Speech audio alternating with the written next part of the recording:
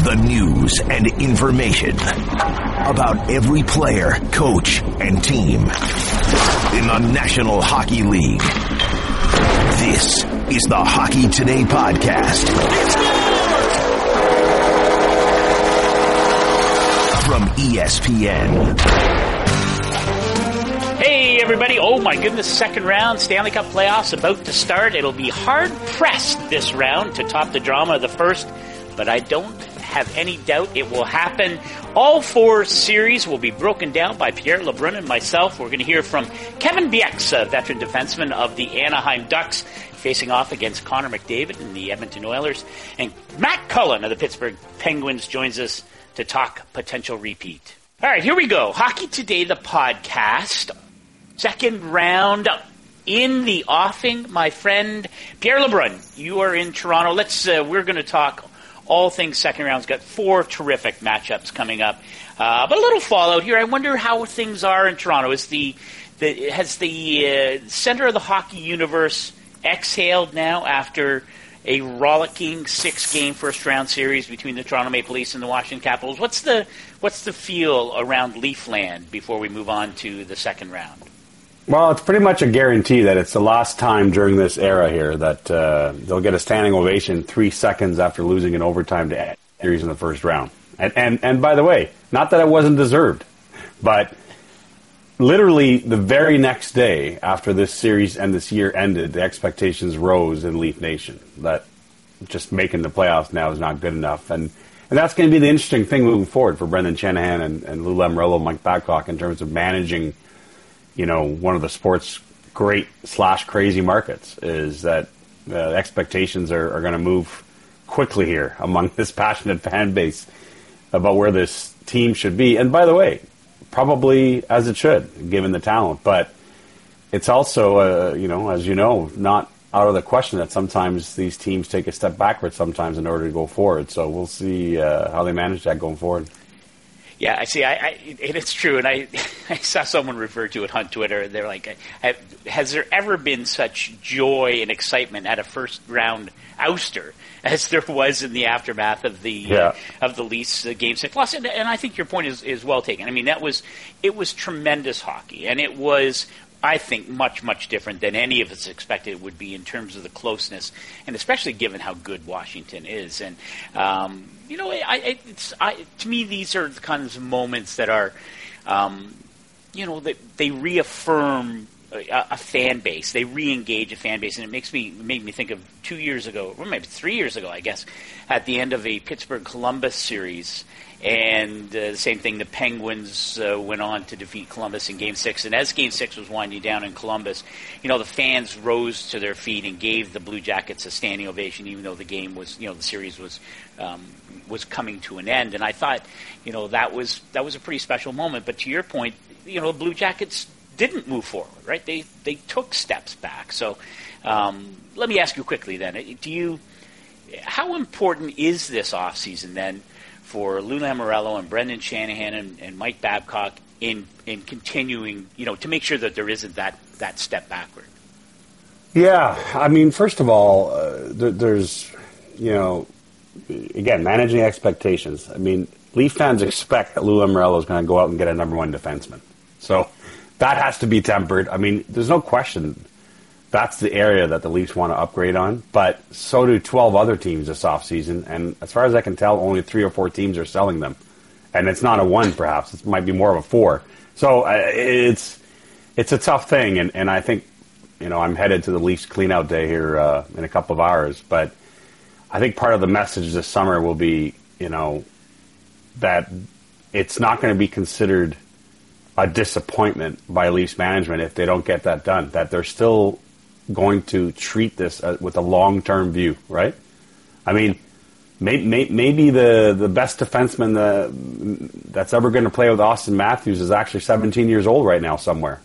I mean, my point is, this isn't the summer to nail down all the final holes on that roster. It's still, I think, Lou Lamoriello is going to take a patient approach in continuing to improve this team. And that might be tough to swallow for some Leaf fans, right? Because now they're giddy.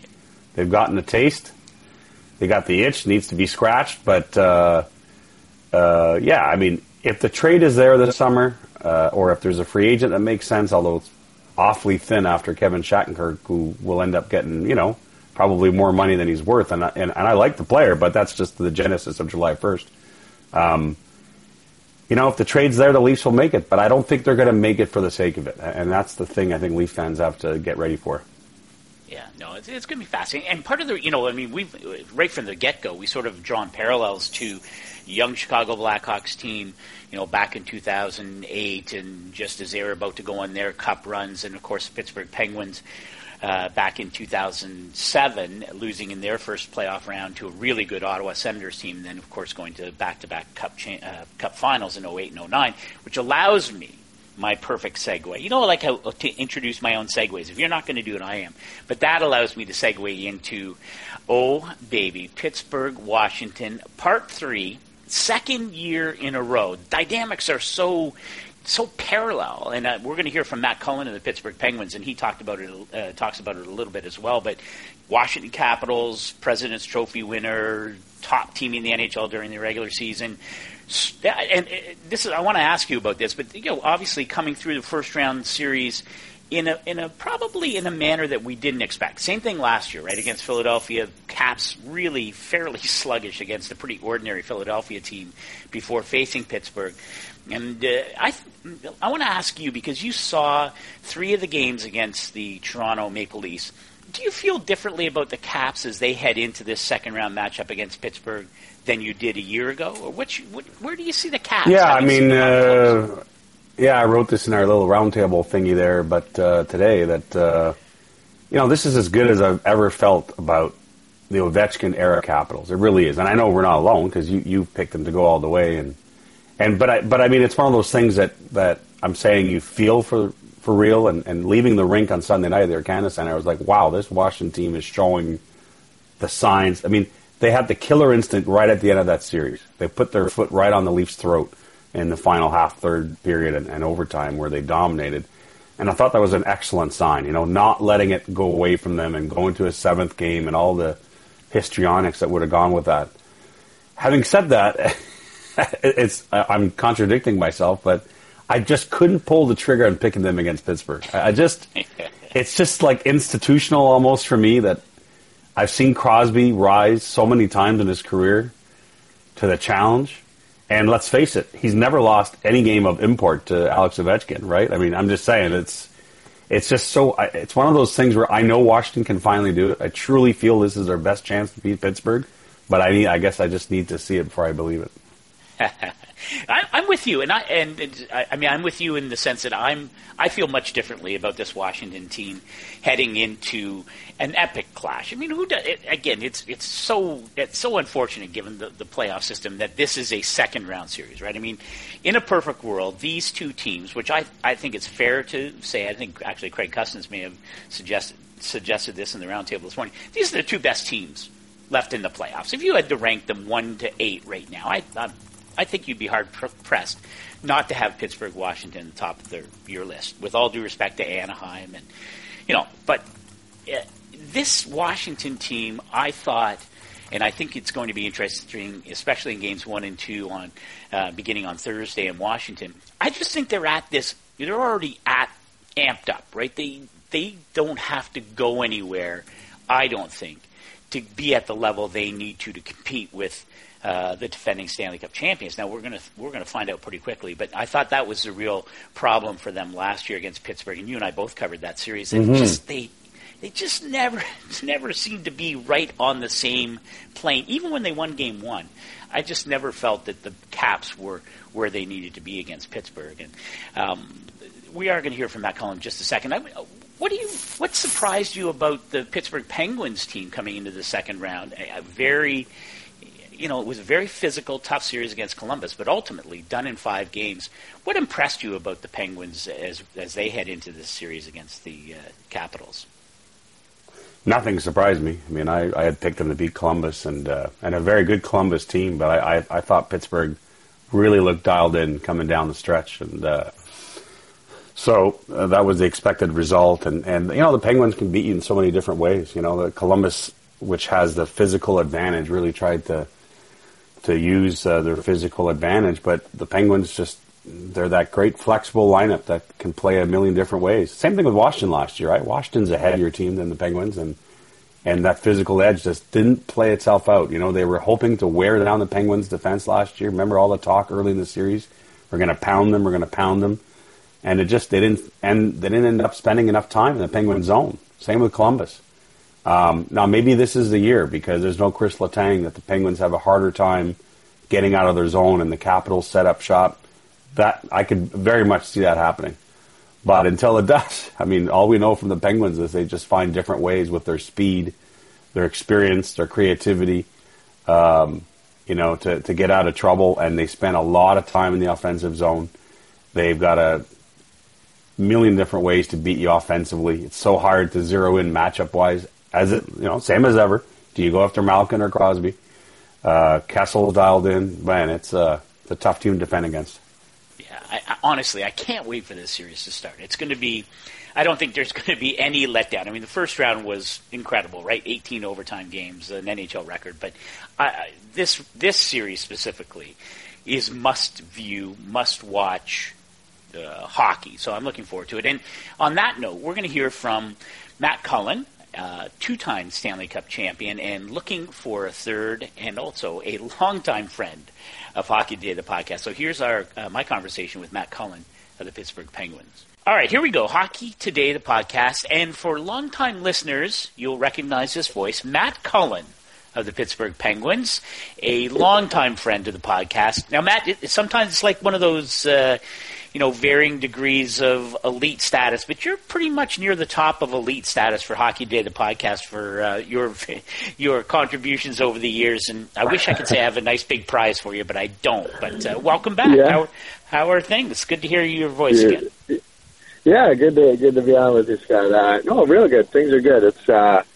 It's nice to get going here again. We've had a little break in the schedule, but nice to get going, and always nice to talk to you. Well, it's kind of you to say that. And is there a little sort of deja vu, if I can paraphrase Yogi Berra, deja vu all over again? You're getting ready for the second round, and a year ago, of course, same thing. You were getting ready to face the Washington Capitals. A year ago, they were coming off a President's Trophy regular season, as they are this time around. Is there almost a comfort, when you play a team, sort of on the same platform, the same stage? Is there what's that like, I guess, when you do that year after, year from year?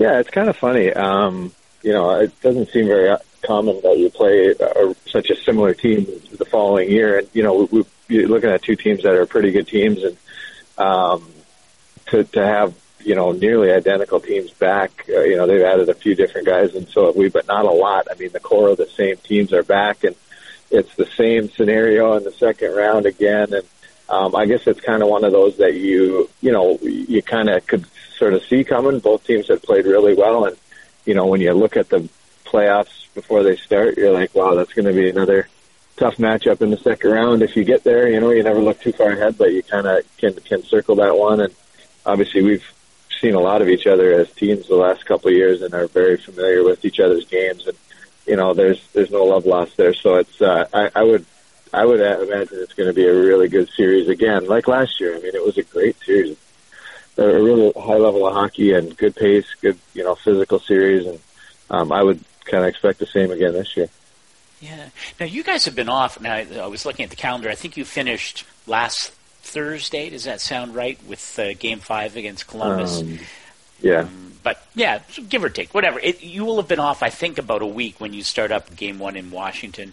Do you watch the other games? Are you a fan? I know you've got a house full of boys who are hockey fanatics.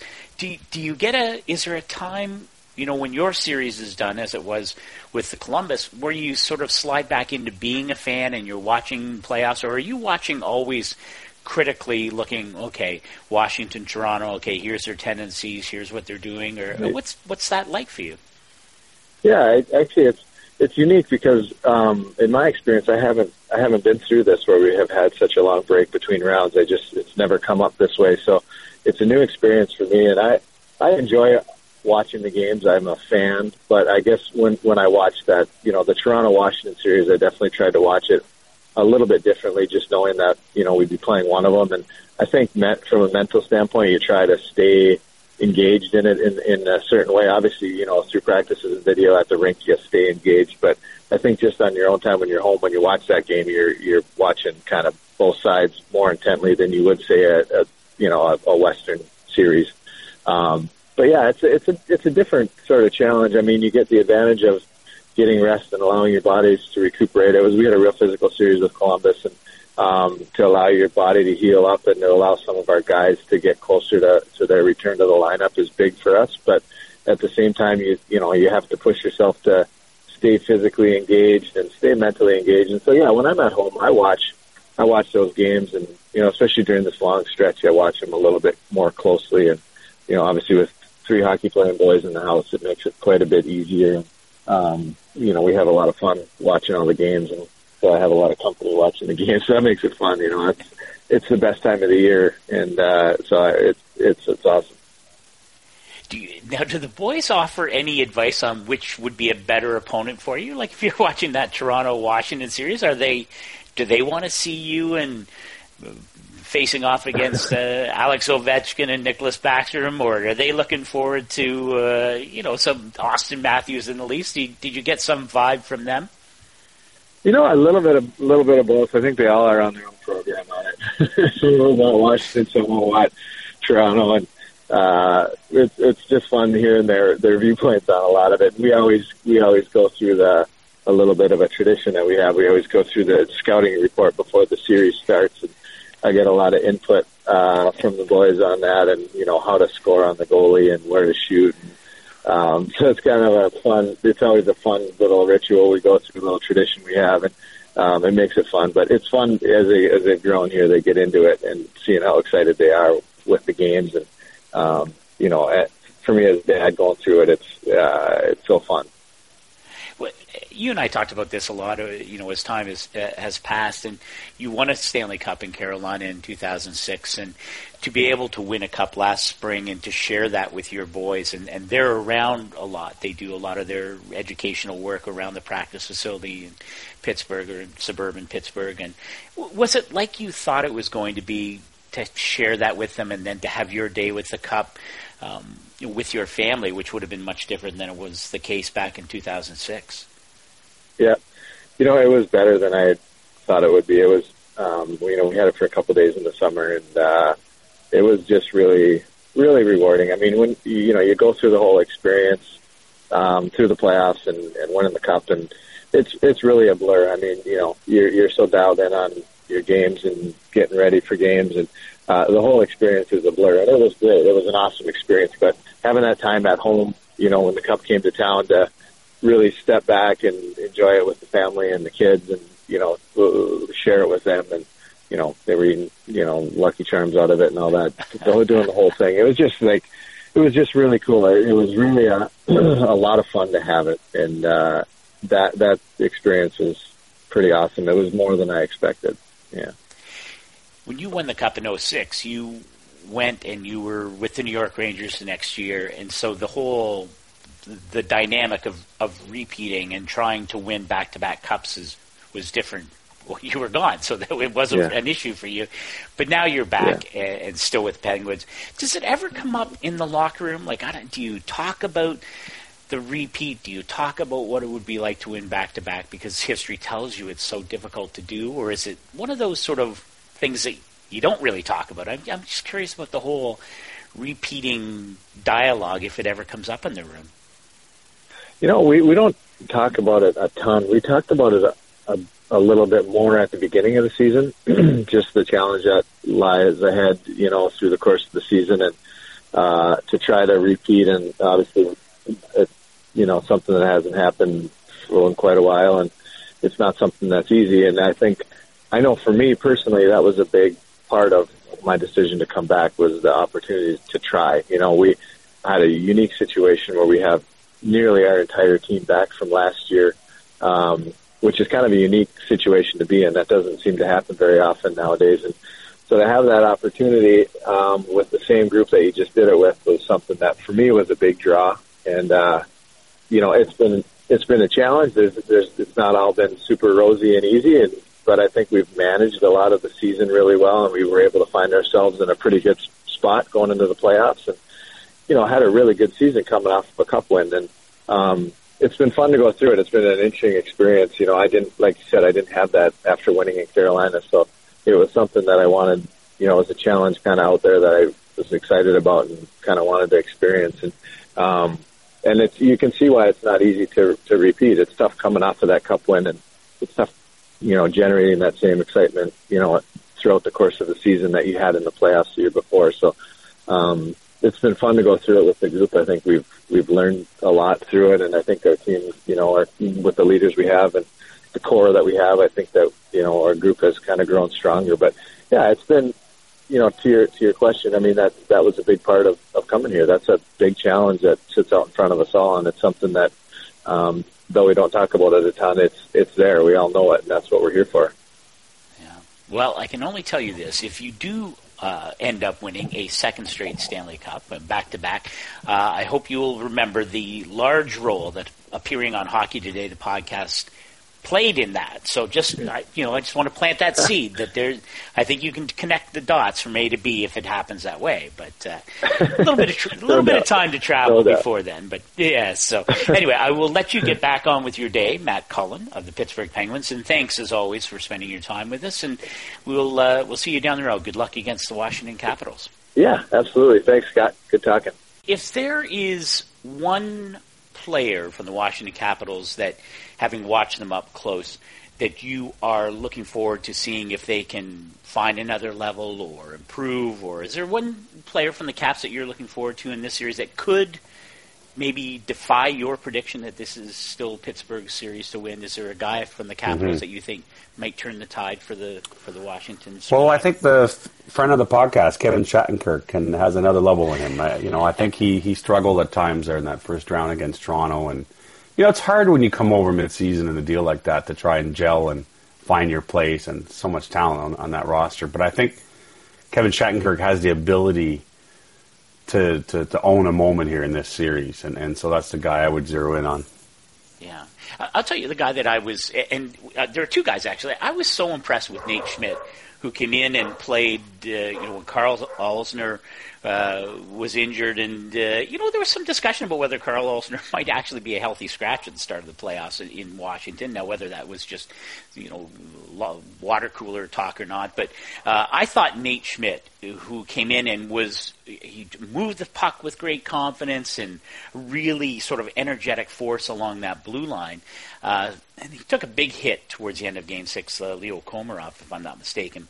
So we'll see if he's fully healthy moving forward. But I like Nate Schmidt in that lineup. So that's maybe some interesting discussions or debates for head coach Barry Trotz moving forward. But the guy for me... I think the debate there, you're right about everything Nate Schmidt did, but he also was on the ice for some goals. So I think that's the great balance. That's the great catch-22 with Nate Schmidt, is that he can do all those great things offensively and transition-wise, but defensively you lose a bit, obviously, compared to a guy like Alsner.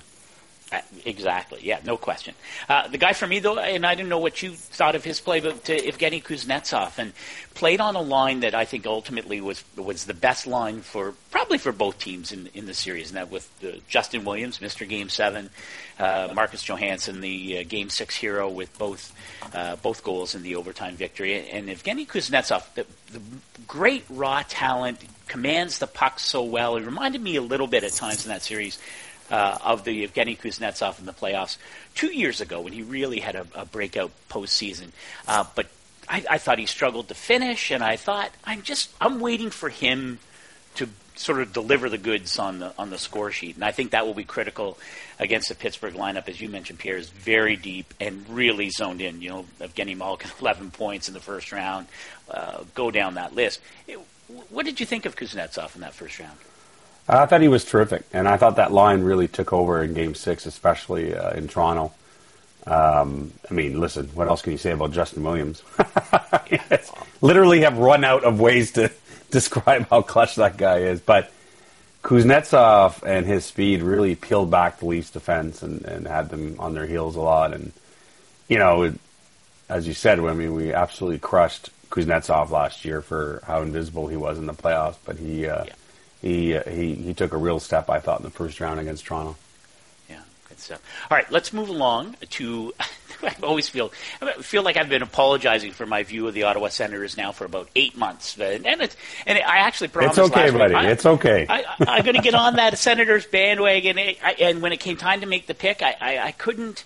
I looked at the Ranger lineup, I looked at the Senators, and I couldn't bring myself to do it. I still think the Rangers are the team that, even though they are going to start on the road in the second straight series, having started on the road in Montreal in the first round, I can't bring myself to pick the Senators to win this series. And I know I looked around a lot of the prognosticators, and it's very similar to the first round, where so many people like Boston to beat Ottawa, except you, my friend. And I wonder, is there something magical? Is there something? Is it too early to call Ottawa a team of destiny as they, advance to the second round? Probably surprisingly, given where they started the season. What's your take on the Senators and maybe your overview of the series against the Rangers? Yeah, there's such a great feel about that team. And remember, when we started the playoffs, I was shocked how many people didn't think they had a chance against Boston. I mean, I took Ottawa. Now, I took the Rangers here, again, for some of the reasons that you talked about. I think the Rangers are a much deeper team than Boston. Going to be tougher matchup-wise for the Senators. They can't just focus on one line like they could with Boston.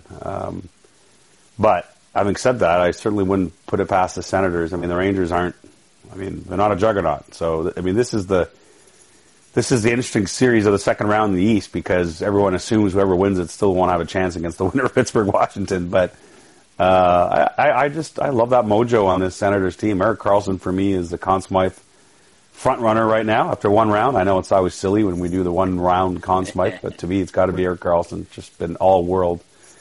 And, that'll be something for the Rangers to worry about that they really didn't have to in the first round. Shea Weber was terrific, but different kind of player in terms of what Karlsson can do all over the ice. And no question, a lot of Alain Vigneault's preparation will center around Erik Karlsson.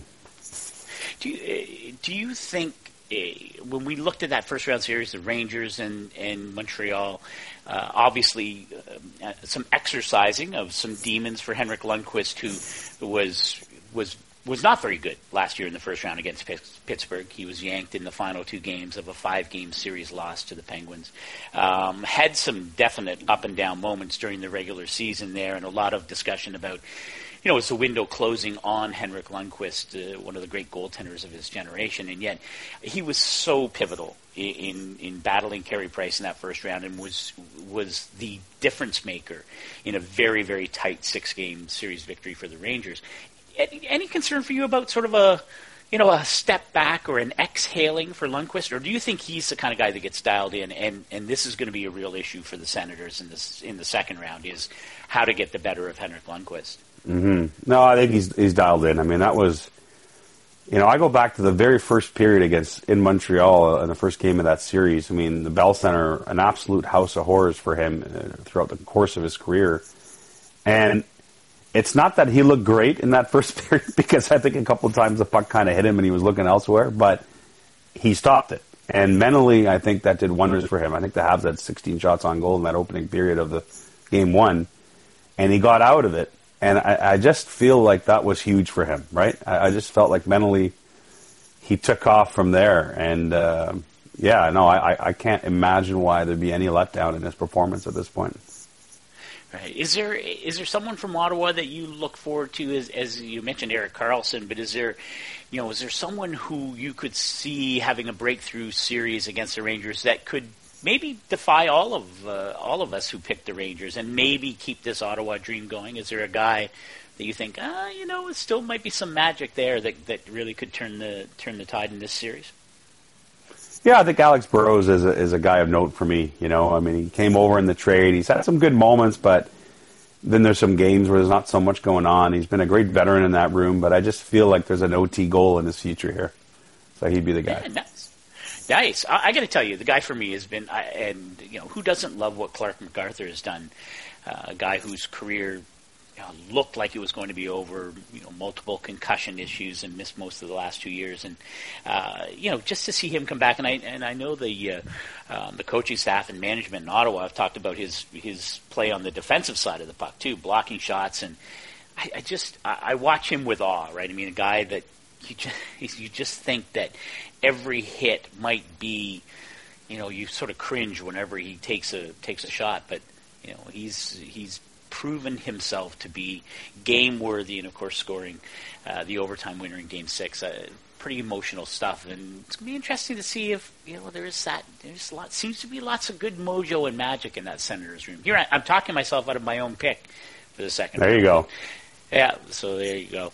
All right, my friend. I think this is good. Feel a good second round flow going. Of course, we're going to talk Western Conference in the second segment of Hockey Today, the podcast. So do not go away. In fact, no one should leave. Stop what you're doing, because we'll be back in 60 seconds with the second segment of Hockey Today, the podcast.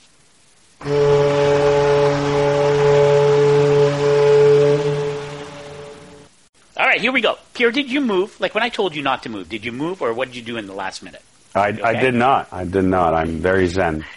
Good. I'm glad to hear that, because generally speaking, over the years I've found that sometimes you do not follow my instructions fully. So I'm glad that you did in this in this case here.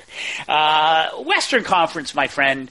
Let's start with, I think both these series are going to be terrific, and both offer a multitude of storylines. But let's start with the number one team left in the Western Conference, the Anaheim Ducks, and a team that finished just so close behind them during the regular season, and a team that has returned to the playoffs with a vengeance.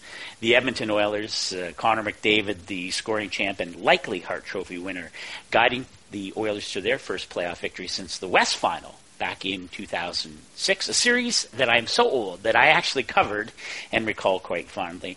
Do you think we give the Ducks enough credit for what they've done? 18 games in a row without a regulation loss, 15-0-3. They smoked Calgary in 4 straight. I know the Flames will argue that the series was closer than the final outcome, but what's your take on the Ducks as we head into the second round? Yeah, no team playing better, and there's such an interesting tale because, of course, a lot of the advanced stats community doesn't like them. They don't like them because Randy Carlisle's style and the numbers, but I would say those numbers have improved a lot late in the season. And by the way, as has the team, the eye test matches the numbers, I think. And, the biggest concern that I think we had for the Ducks through the first 2/3 of the year is that they still struggle to score goals. Yeah. But, excellent pickup by Bob Murray in getting Patrick Eaves at the trade deadline. Really one of the great pickups because he's really filled in one of the slots in the top 9. And by the time that series with Calgary ended, there was Nate Thompson centering Corey Perry and Ricard Raquel. Ryan Getzlaf on another line with Patrick Eaves, and of course you got the amazing Kessler-Cogliano-Silverberg line that never gets touched. Wow. Suddenly you got 3 lines scoring goals, right? And so their depth up front and the way they've found some balance late in the year, to me, has been a huge story as to why they've really taken off. Really no need to talk about the defense other than the health of it. Looks like Cam Fowler's on the mend. If not Game 1, then should be Game 2. Vatanen is skating. Hampus Lindholm didn't skate. I don't think he practiced with his teammates, but skated beforehand Monday. So it looks like all the pieces are. They're going to have a headache when they're healthy. Who sits out? Montour played so well against Calgary, and Theodore's really become a staple. That's nice to have those problems if you're the Anaheim Ducks. Yeah, no kidding. And it's funny. We're going to hear from Kevin Bieksa in a few minutes here, and he talked about that. And you mentioned, Sammy Vatanen played in just 1 game in the first round, and as you mentioned, Cam Fowler unable to play, but looks like he's headed back. But Kevin Bieksa was he was the lone veteran guy for a lot of that first round, and yet they played very, very well. And you're right, the promise. Yeah, well, Lindholm's a veteran too, I'd say now. But yeah, that's true too. But still very young, right? This is the interesting thing. Do you? I'm curious to see your thoughts on. We talk about Ryan Kessler, and I asked Kevin Bieksa about his evolution, and a guy I think will probably win his second Frank J. Selke trophy as the top two-way forward in the game later. It'll be close. It'll be between definitely between him and Bergeron, I think. I voted Kessler, but I think a lot of people voted Bergeron. It'll be close. Yeah, no, very close, but certainly a tremendous season for Ryan Kessler. And the expectation, of course, is that when Randy Carlyle gets the matchup that he wants, he's going to have Ryan Kessler out against Connor McDavid. And I wonder what you think. There's, I don't want to say grumbling, but certainly, and especially because Austin Matthews was so dynamic as that series between Toronto and Washington went along and really sort of, rose to the challenge there, even though the Leafs ended up losing. And, Connor McDavid was, his presence was a little more muted, even though the Oilers beat San Jose in 6 games. He had 1 shorthanded goal, 1 empty net goal. He had 4 points total. And still the Oilers found a way to beat last year's Stanley Cup finalists. What do you think of the pressure is going to be like on Connor McDavid now entering games, the second round 2, and likely getting a healthy dose of Ryan Kessler on a nightly basis? How do you see that playing out? Well, I tell you, I don't know if you can ask for a tougher opening 2-round assignment in terms of matchups and what Connor McDavid is getting. I mean, he starts the playoffs against Vlasic and Braun. I mean, no one wants that. And Vlasic, as you know, one of the great defensemen in the NHL, and his partner Braun, they form a great duo, and they were terrific against that Oilers top line. And now, of course, he's going to get a nice helping of that Kessler Cogliano Silverberg line, which is just murderous. Do you expect a bit more offensively from Connor McDavid? Yes, but let's also, acknowledge how brutal the matchups are in the first 2 rounds for him. So I think he'll find a way above it. Now, it didn't help that certainly Leon Draisaitl, who had such an amazing partnership with him in the second half of the year, it was revealed after the series, got really sick at the flu bug, and his performance was really hurt by it. And, so that affects, I think, the line when those 2 guys are playing together. So there is certainly that. But whatever the case, I mean, I think we'll see a better McDavid here in this round. Yeah, and to Leon Draisaitl's benefit, or to his credit, he, and especially after, he took a fine for a nasty spear in that 7-0 loss. For me, that was such an interesting part of that series in the first round against San Jose, when the Sharks knotted the series at 2 games apiece with a 7-0 drubbing. And how the Oilers responded. And Draisaitl was a catalyst to the victories in the last 2 games. Cam Talbot was spectacular, right? I mean, he played the way you have to have your goaltender play if you're going to advance in the playoffs. And I thought it was a real statement for the Oilers to bounce back from an ugly loss that looked like it might have, in theory, have shifted the whole momentum towards the Sharks. What did you learn, or how important do you think the finish of that series was for the Oilers, and especially as we look forward to, what will be an even more difficult challenge against Anaheim? Yeah, I mean, you talk about playoff lessons learned. That was tremendous. That, not only the way they responded after that 7-0 drubbing, and by the way, also down 3-1 in Game 5. You talk about pressure. Tying that game late, winning in overtime, and then playing a beautiful road game to close it out in San Jose, one of the tougher buildings in the NHL.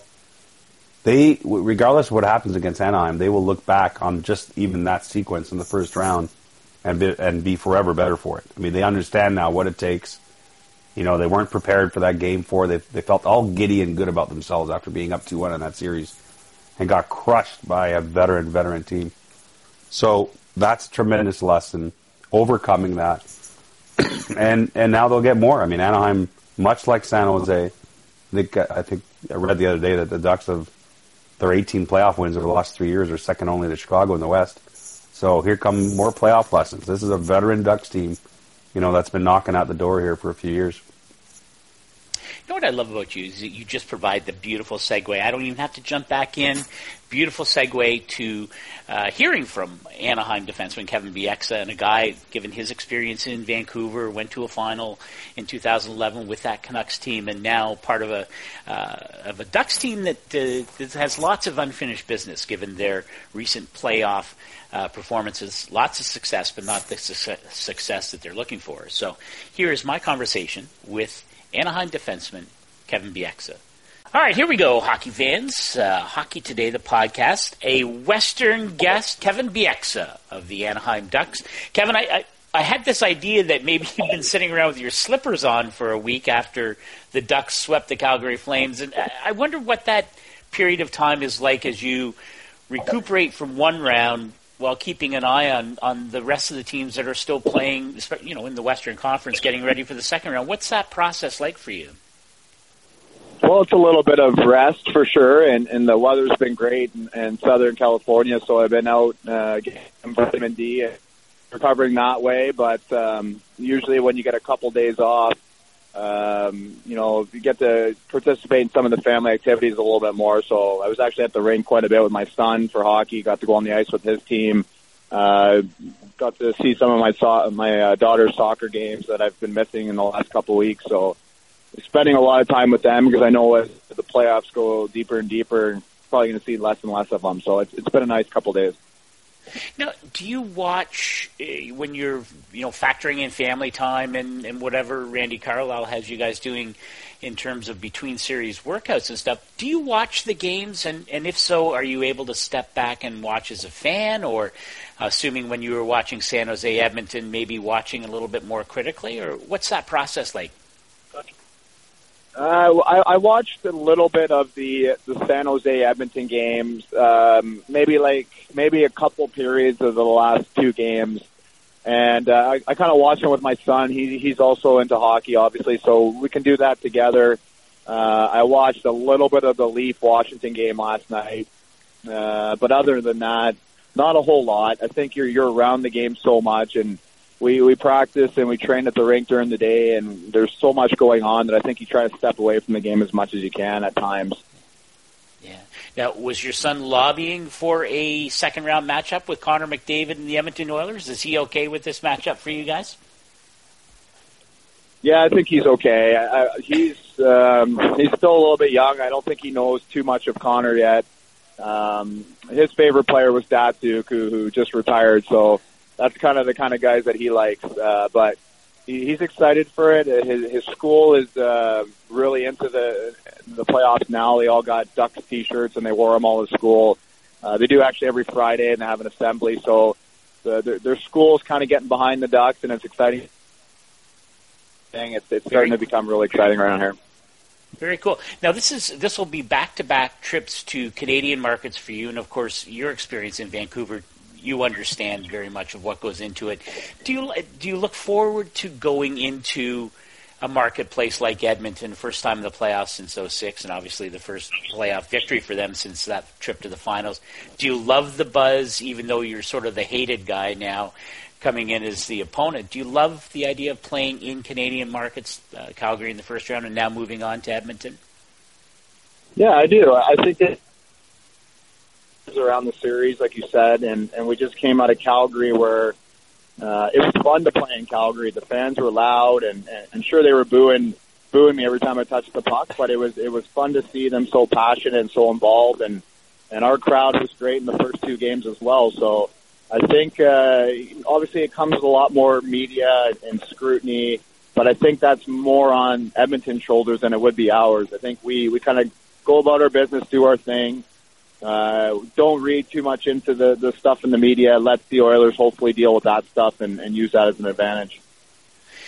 Now, interesting first round for you specifically and for the rest of the Ducks with, of course, Cam Fowler out now. It looks hopeful that he may be back, and Sammy Vatanen missing time as well. Did you sometimes look up and down the blue line and with guys like Shea Theodore and Josh Manson and Brandon Montour suddenly feel a little bit older? I'm not saying you're old, but did it feel like you were suddenly the old man in the group missing a couple of those veterans in that first round? Well, we got really young in a hurry there, and the guys that you just mentioned, Cam and Sammy, aren't very much older, actually. They're probably around the same age, 25, 24. So there's obviously there's a lot of young, talented guys, not a whole lot of playoff experience there, but I thought we held strong. I thought as a group we're pretty deep, and we were able to all contribute. And as we get guys back, though, we'll get stronger and stronger. Do you find that those younger guys, I mean, it's really a pretty defined line, like the veteran group is up front, obviously, with Ryan Getzlaf and all those guys, but with the young guys on the blue line, do you find that they come to you, that they're looking for advice given your playoff experience, or is it like that at all? Do they come looking to you for, to provide a role model, I guess, in the playoffs? Well, yeah, I don't know. At times I'm definitely getting some questions about certain situations, and I think it's kind of my responsibility just to kind of monitor the mindset of all the defensemen. We're a tight group, and we always have been. We've since I've been here for the 2 years, we've always been a very positive group with each other, and just trying to kind of manage the mindsets and keeping the young guys focused, but not too jittery, but not too comfortable. It's a tricky thing, but there's guys that come to me with questions, and I just kind of try to calm their mind and support them where I can, because we want everyone playing as good as they can. But we've done a great job, I think, as a D-corps in the first round. It's going to get a lot harder here with Edmonton. I think they have a lot more firepower than Calgary did, so we're going to have to be good again. I think one of the interesting parts of the series, and people are sort of projecting and looking forward to, is Ryan Kesler maybe spending some time on the ice with Connor McDavid. You've known Ryan for 1,000 years. You go back to American Hockey League days in Winnipeg. Is he any different now? And, of course, you played with him in Vancouver when he won a Selke Trophy his first time. And I think it's fair to say he's probably the odds-on favorite to win it again this year. Is he any different this time around? Like when you see what he's done this year and the kinds of things he's accomplished and the leadership role he has now, is he any different now than maybe when you knew him back in Vancouver? He's obviously developed his game a little bit, and he's emerged. He's very confident. He's extremely. I think he's just more or less settled into his role, and I think maybe part of that has to do with being out of the Canadian market where everything's nitpicked.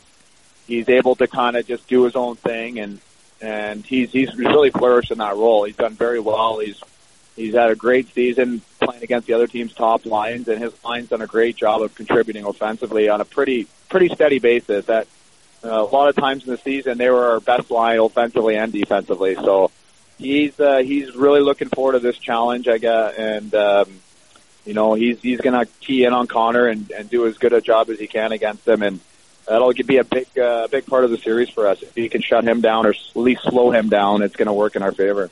Yeah, no kidding. The other guy, of course, you've known for a long time is Randy Carlyle, and you weren't there in his first trip through Anaheim, but now obviously intersecting again with him. Is he different? I think there's this notion that somehow Randy has mellowed over the years, and I wonder if he's different than you thought he was going to be when you knew that he was going to make his return to the Anaheim bench. Yeah, he's evolved as well. There's different parts of him than there were 14 years ago, and he's I don't know if he's mellowed, but he's certainly trying to mellow, and he's putting in the effort to try to be positive as much as he can and to be a little bit more of a communicator, especially with the young guys, because that's the knock on a lot of coaches these days is they can't communicate with the young guys, and the young guys need to be communicated with and talked to. So, at the end of the day, he's an old school coach, though, and he demands a lot out of the players, and he wants guys to play hard. And, sometimes he has to tell guys, and that's just the way it is. But he's got the support of the leadership group, and he's done a good job of steering the ship. Good stuff. Well, listen, Kevin Bieksa, I don't know if you were worried, having been off, but I think you're literally at the top of your game. So I think this bodes well for you heading into the second round. So I certainly appreciate your time and joining us on Hockey Today, the podcast, and hopefully we can do it again sometime. But thanks for dropping by today. It's been a pleasure. Okay, thanks for having me, Scott. I appreciate it. All right. Just before we move on to the final of the 4 series about to begin this week in the second round of the playoffs, Pierre, is there a matchup or a guy with either team that you are especially looking forward to? And we've obviously talked about the Kesler-McDavid matchup, but is there someone else that you're thinking, okay, this is going to be interesting as this Western Conference series begins? Yeah. What about John Gibson? Good call. Look at it. I was channeling John Gibson to you. Nice job. Well, I just think that, he got pulled in the sweep over Calgary. I liked his response in Game 4. Overall, a pretty good series, but he did get pulled. And, I think there's still sort of that they're so deep on the fence. Now we know they got great offensive balance, and it just feels like he's the one question that people still have about whether he's got the goods to bring this team to a Stanley Cup final. So I think that's the guy I want to see how he comes out of the gates. Yeah, I mean, is there? Let's assume that we see the Cam Talbot. No, I mean, Cam Talbot had, he was part of that 7-0 drubbing too. So, but when you think about his play, pretty much in every other game against San Jose, right now, do you give the Oilers the edge in goal? Do you put Cam Talbot ahead of John Gibson in terms of? I do, yeah, just a slight edge, and I think a lot of that is that Talbot has been a workhorse now for 2 years in a row, and I think this year was really consistent. I was kind of worried in March that not having a quality backup was going to hurt him because he was just playing so many games, but doesn't seem to have done that. And again, you want to talk about the bounce back from 7-0 as a team. What about the bounce back in Cam Talbot? For sure. So I do think I think it's pretty close. They're both young starters, but Talbot has a bit more on his resume, and I think he starts the series to me with a bit of an edge. To me, that's going to be an excellent series to watch as well. So, and now we'll move to the fourth and final series. I've sort of saved I like to think of this as maybe the best for last in the sense of, I know a lot of people like St. Louis to beat Minnesota in the first round, but none of us. I did. I did. None of us like. And I'd like to at least put the caveat that when we did the preview podcast, I was like. I always felt a little heart torn about not being able to pick Nashville over Chicago, but just could not bring myself to do it. And of course, the Nashville Predators coming up with one of the most emphatic series victories in recent memories, and certainly one of the great upsets in sweeping Chicago and outscoring them 13-3 in the first round. See, I don't think it was a great upset. I know that I was absolutely torn in trying to pick between those two. And at the end of the day, I couldn't get my mind around the fact that the Predators have been so inconsistent all year long. But I honestly felt they were going to give Chicago everything they could handle. I was trepidatious with the pick. But I still, going back, I wouldn't do, going back, Chicago was so dominant in the second half. I mean, I still feel that was, at the time, the right pick. But the way the Predators' blue line completely controlled that series was just unbelievable. It's funny, I was talking to David Poyle, the veteran GM of the Predators, last weekend, and I kind of had a therapy session with him because I was explaining to him why I didn't pick his team against Chicago. But you know what? I mean, listen, he totally understood where a lot of us were coming from in terms of how his team never looked like it was completely gelling, right? I mean, they'd have these good weeks, and then suddenly they go back in the toilet. And it was up and down all year. They make the playoffs as a wild card. Listen, he gets it. I mean, they've arrived. They've arrived at the great time of the year to arrive. But it's not like this was the plan. This is not what David Poyle had envisioned either. I mean, this is a team that I had in the Stanley Cup final back in September, right? So did Craig Custance. Yep. So did a lot of people. And I thought, I think you had them too. I thought they'd win the Central. But they just disappointed a lot of us throughout the regular season, and I think that's why so few people picked them to beat Chicago. But at the end of the day, I don't know. It's not that great an upset. I mean, 8-1 is so misleading when you consider that most people had Nashville ahead of Chicago 8 months ago, right? Yeah, true. Yeah. Well, let me ask you this question then. Do you sense... Because sometimes when this happens, or whether it's it's shades of an upset, I mean, it is what it is, right? And for me, it's the manner in which they dominated a very, very good Chicago team. And do you, if you are a Predators fan, or if you, and I think again, the vast majority of us like Nashville to carry this on. Do you have any concern though about, again, taking exhaling and taking your foot off the gas when you've had the kind of success that, that was the third time Nashville's played Chicago in the playoffs. They let them off the hook the first 2 times.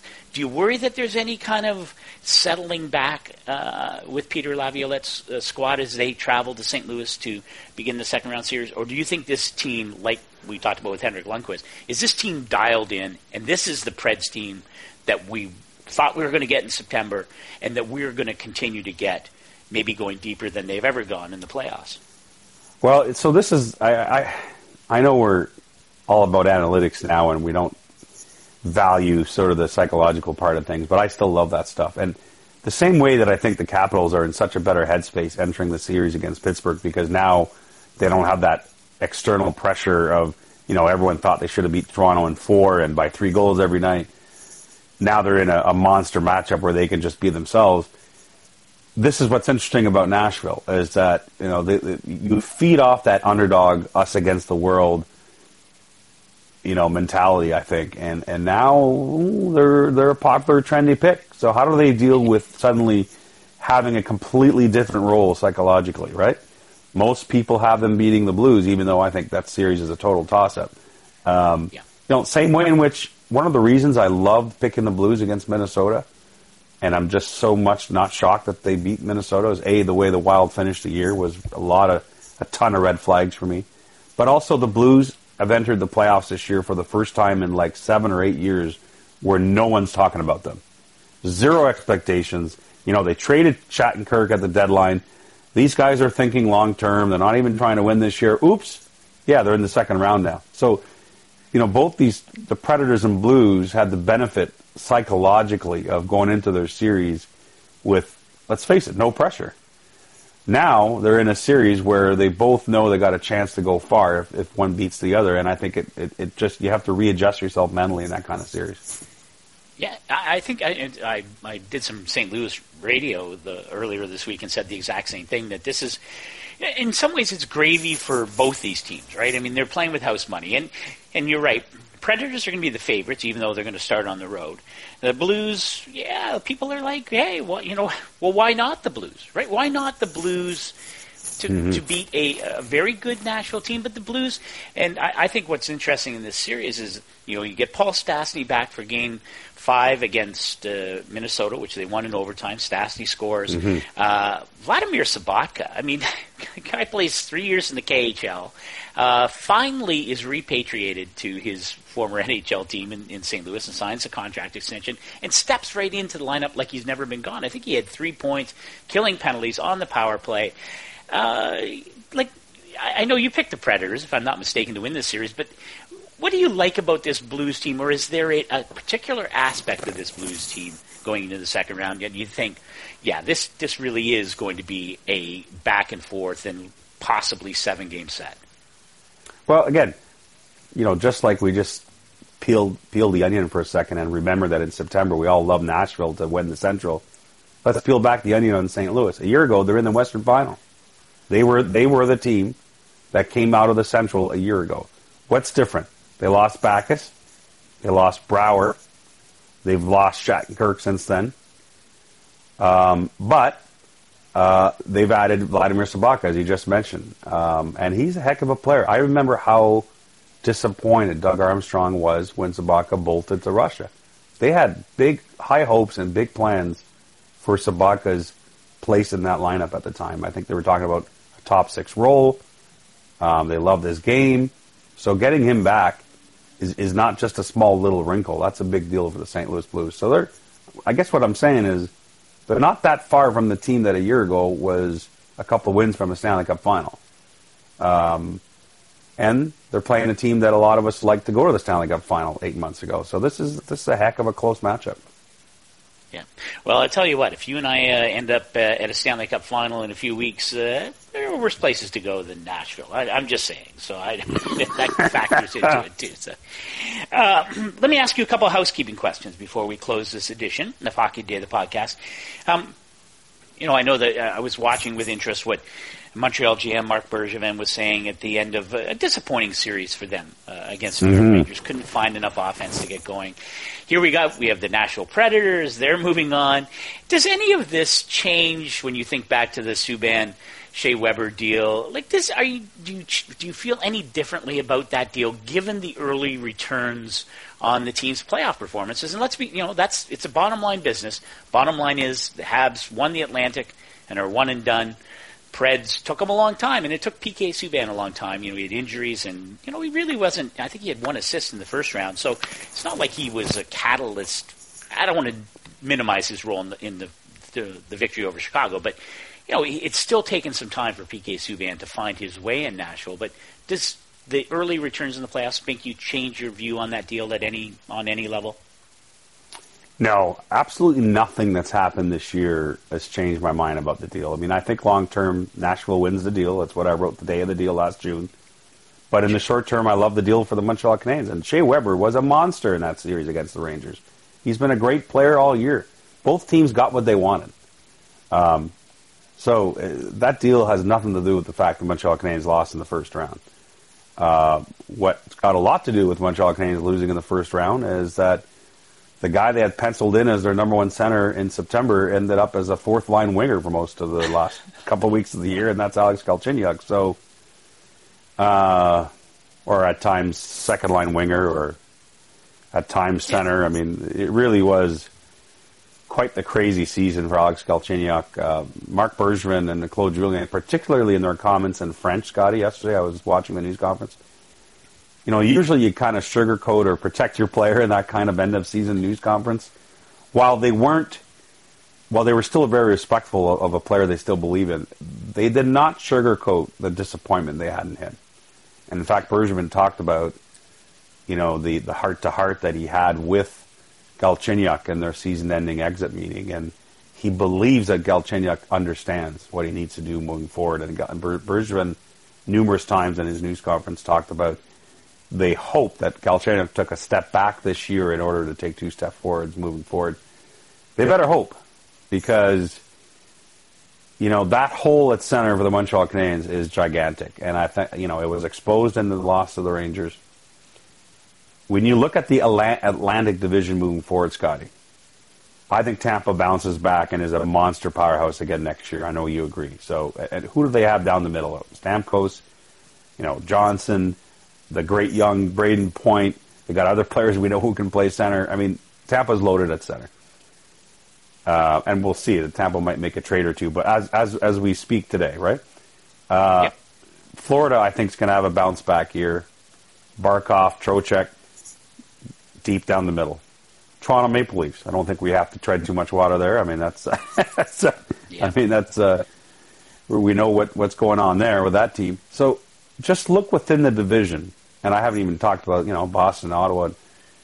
Montreal's in trouble. Buffalo. Just within their own division, down the middle. Yeah, Buffalo. So this is, I understand when Bergevin says, well, it's not a PlayStation game. You just don't go out and get a number one center. I agree. It's very hard. But you have got, whether it's Matt Duchene or whoever else in this offseason, you've got to beat the bushes and do everything you can to at least see if there's anything that makes sense. Because if your only hope heading into next year is that Galchenyuk will definitely turn the corner and be your number one center, boy, I don't know. I don't know how you come back. And first of all, I don't think they win the division next year. But I think that's a lot to ask for. I really think they need to try and shake that up in this offseason, if at all possible. Well, it's interesting because if I'm not mistaken, if you went back and listened to Marc Bergevin and his exit interviews a year ago, Galchenyuk was the focus there, as the question of. Well, he had a great ending last year, right? Yeah, exactly. And that was the story. That was the narrative, right? Listen, we're gonna move on from what happened, and we are going to all the signs point positively. And you're right, it's a huge step back. And you mentioned Matt Duchene, and it is going to be a fascinating off season now for Marc Bergevin, because you're right. It doesn't get any easier for them, and. Carey Price is still, he's got many years left of quality play, but again, you have to take advantage of one of the top 2 or 3 goaltenders in the world, and one and done simply isn't going to cut it. So no. And by the way, you mentioned Carey Price. I mean, that was really the news of the day yesterday. I mean, I know a lot of people, social media said, well, what else is he going to say? Not true. Carey Price does not just say things for the sake of the cameras. That's not his style. He's economical with his words and expressing his feelings, okay? When he comes out and says, I plan on staying here, I plan on signing here this summer, I want to win a championship here, he means it. So that was big, because really, we had not heard from Carey Price publicly all year long about his future, and he's got 1 year left on his deal. You could have had a Tavares situation on your hands in terms of the not really knowing how it's going to play out either way, although, I'm hoping Tavares stays with the Islanders. But, the fact that Price was pretty clear about his intentions, I think was important in stabilizing at least that part of the offseason for the Canadiens. Now, they still have to sign a deal. Let's not kid ourselves here. That somehow, the NHL's best goaltender still needs a big-time extension that fits within the Habs being able to put together a better team, right? So let's not just assume this is going to get done. It still has to get done. But I think just knowing that Carey Price wants to stick around, it was important to hear. Yeah, absolutely. And it does. I think it puts more pressure on Marc Bergevin and to build the team around Carey Price. That is, it's not just a single piece, and that was illustrated very clearly for Montreal in their first round loss to the Rangers.